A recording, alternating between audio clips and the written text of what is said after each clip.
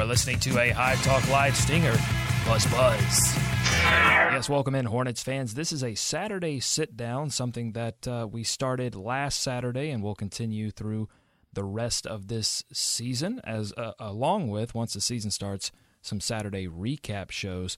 A very special guest on this Saturday sit-down. You may, if you listened to last week's episode, you may have heard us drop his name during the Nick Batum translation segment.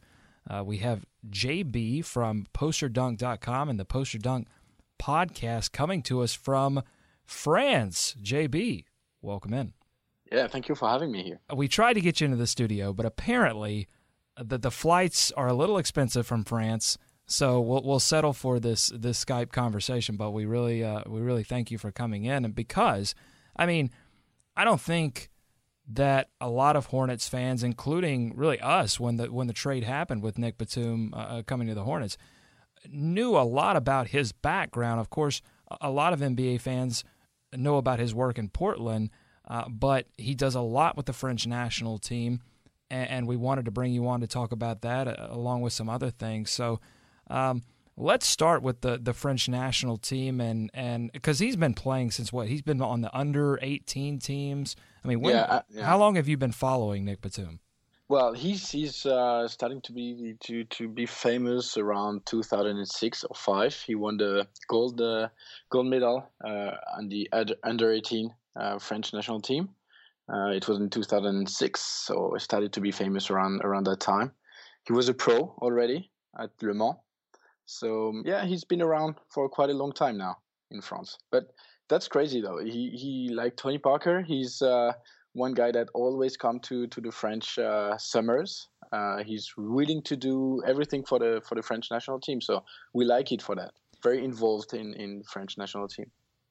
Yes, he's very involved in the French national team. In fact, at Media Day, he talked about how he's been playing like adult-sized NBA player since he was 15 years old. Can you tell us anything about that? Well, yes, because he's quite thin. Like he's not the very strongest or the biggest player on the court, but he's always been very competitive and playing against bigger players and stronger players all the time. It's been like 10 years now.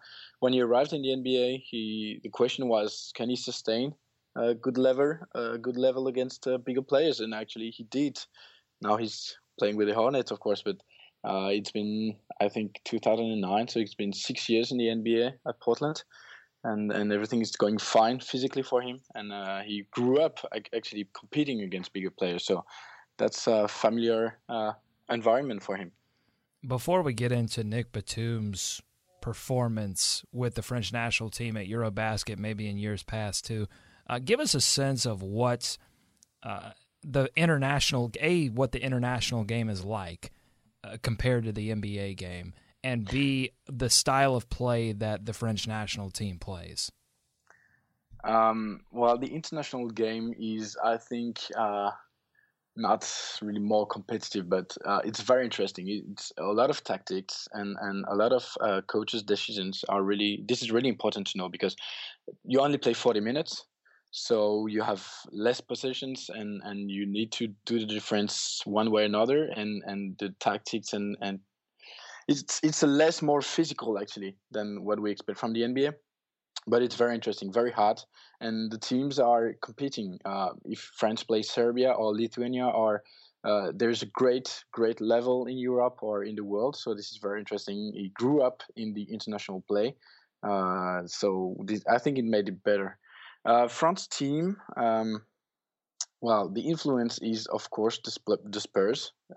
They are very important for the French national team. Tony Parker and Boris Diaw, of course, but some other French player played there, and Nando De Colo, who was the leader during this summer's tournament, Eurobasket.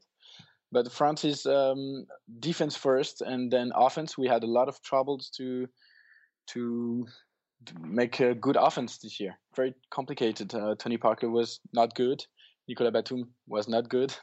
It's hard to say, but yeah, we didn't play well on offense, so we went to the semifinals playing defense only, which is very important. Yeah. Yeah, you say Nicolas Batum did not play well, 6 of 35 from beyond the arc. That's 17%. And he missed some crucial free throws against Spain in overtime, though he did send the team to overtime with a 3-point shot. So he talked to us at Media Day, and I asked him about the struggles from beyond the arc, and he really leaned on this idea that he had a different role with the French national team than he's had in years past at the 2012 Olympics and at the FIBA. How is it, FIBA or FIBA? Settle an argument between David and I. No, we say FIBA. FIBA. Okay, then David's right. Dang. But he said that he had a different role. Can you explain that? Well, from the 2012 Olympics, he was just a shooter, straight shooter.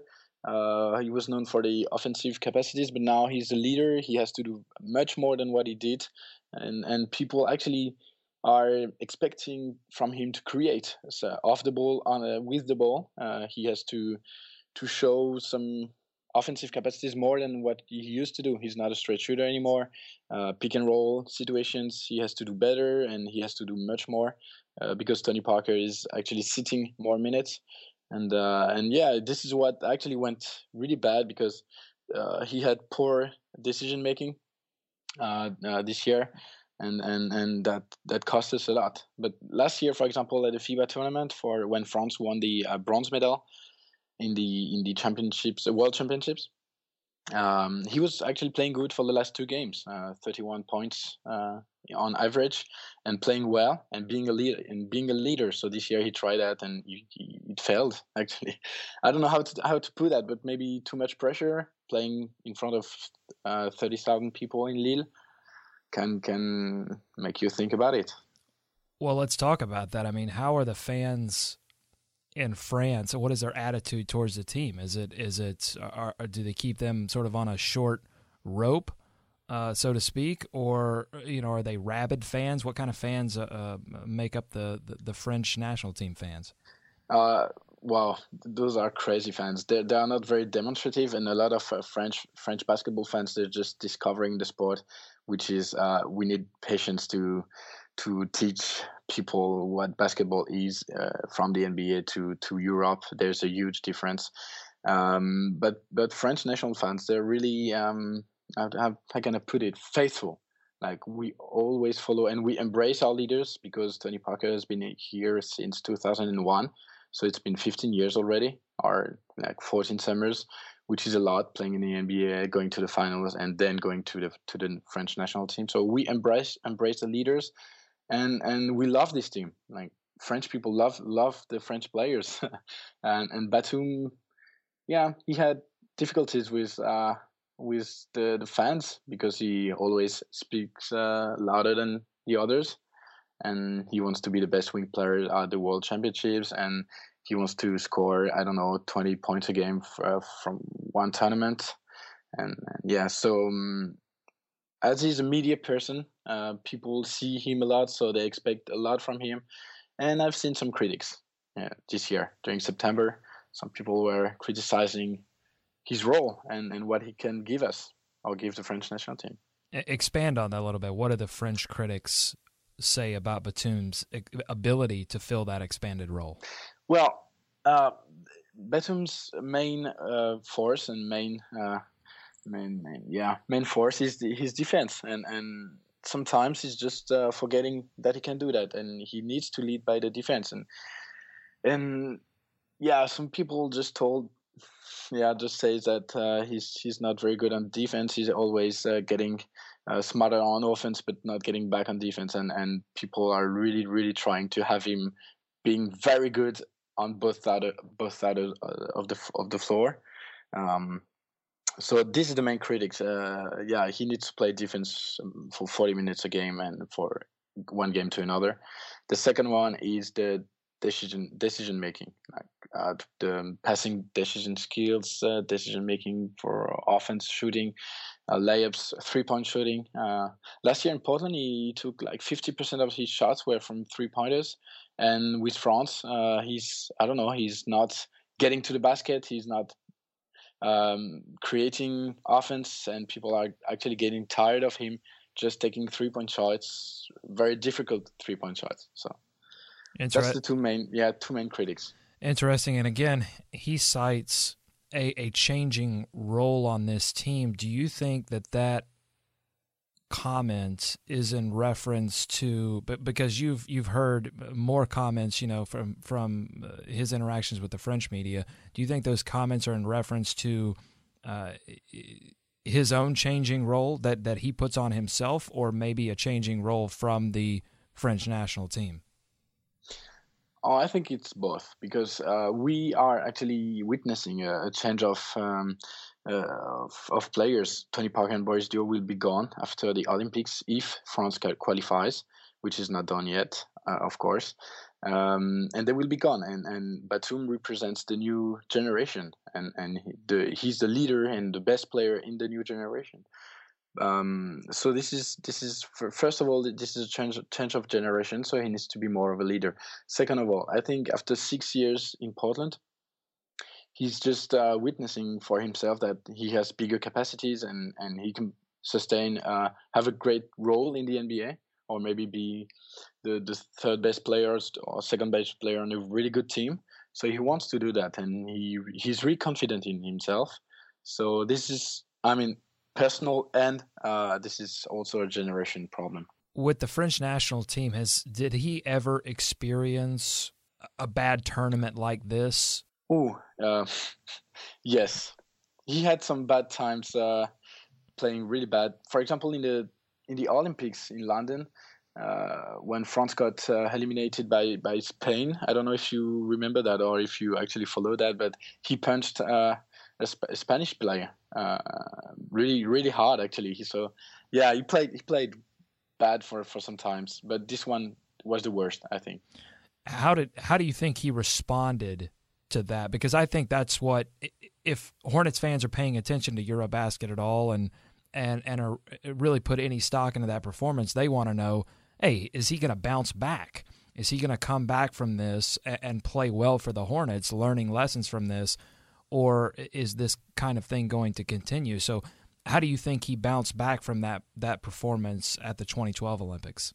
Nicolas Batum is a very honest guy, and after the bad performances and after the loss against Spain, Tony Parker and him, they all went out in the media and talked about their very bad tournament. So they are, and Nicolas Batum first, Batum is aware of his level during this tournament. But one thing is sure, he's very confident in himself. He trusts himself, and he trusts his skills. So I think he will bounce back very well. You'll see. You'll be very surprised. I think he's gonna have a good season for the Hornets, because when something bad happens to him, he always bounces back. So keep an eye on him. Like, he's not very. I don't know. From one game to another, it can be 6 out of 10 from 3-point range, and the next game it can be 1 out of 12. But still, he really wants to play well after a bad tournament. That's one. This is sure thing. Yeah, I think it's a turning point in Nicolas Batum's career, and it's all going to depend on how he responds to being a first or second option. He really wasn't. Was he a first or second option with the French national team? I felt like there were some other players like Fournier and DeColo and others that seemed to be more the offensive threats. Yeah, this is crazy. He started the tournament being the second offensive option and the second option, and he finished the tournament being maybe the fourth or fifth. Nando DeColo was huge for France. He played really, really well, and this is like, he had a great season last year. I mean, he's gonna come back to the NBA. Keep an eye on Nando DeColo. He was very good. But yeah, maybe not Evan Fournier, for example. He played bad during the tournament. He was poor decision making too. But it's impressive how he went from the second option to the fourth option on some times. Even Boris Diaw took more shots than him, which is crazy when you think about it. Boris Diaw never shoot. Yeah. Do you think that that's something that that Nicolas Batum adjusted and decided, okay, I'm not having a great tournament, I'm going to step back, or was that a coaching decision? Well, I think it's more Batum's decision, yeah. Stepping back and trying to do some more creating stuff in the pick and roll or with Gobert. For example, Gobert was awesome for France, and Batum understood it. So he played a lot with Gobert, and maybe Vincent Collet, the coach, tried to, put the players together for Batum to be comfortable. But I think Batum realized that, yeah, he's not having a good time, so let's try something else. And he's very mature. Batum is someone that played. He was pro like in 2005, and he has a really long career. Like already, it's been 10 years he's playing pro, and he's only 26. So he's very mature, and he understands what are the limits and what he can do to help. Excellent. Well, thank you so much, JB, for shedding some light on that Eurobasket performance and shedding some light on Nicolas Batum's game. We really appreciate it. Thank you so much. You can check out JB's podcast at posterdunk.com.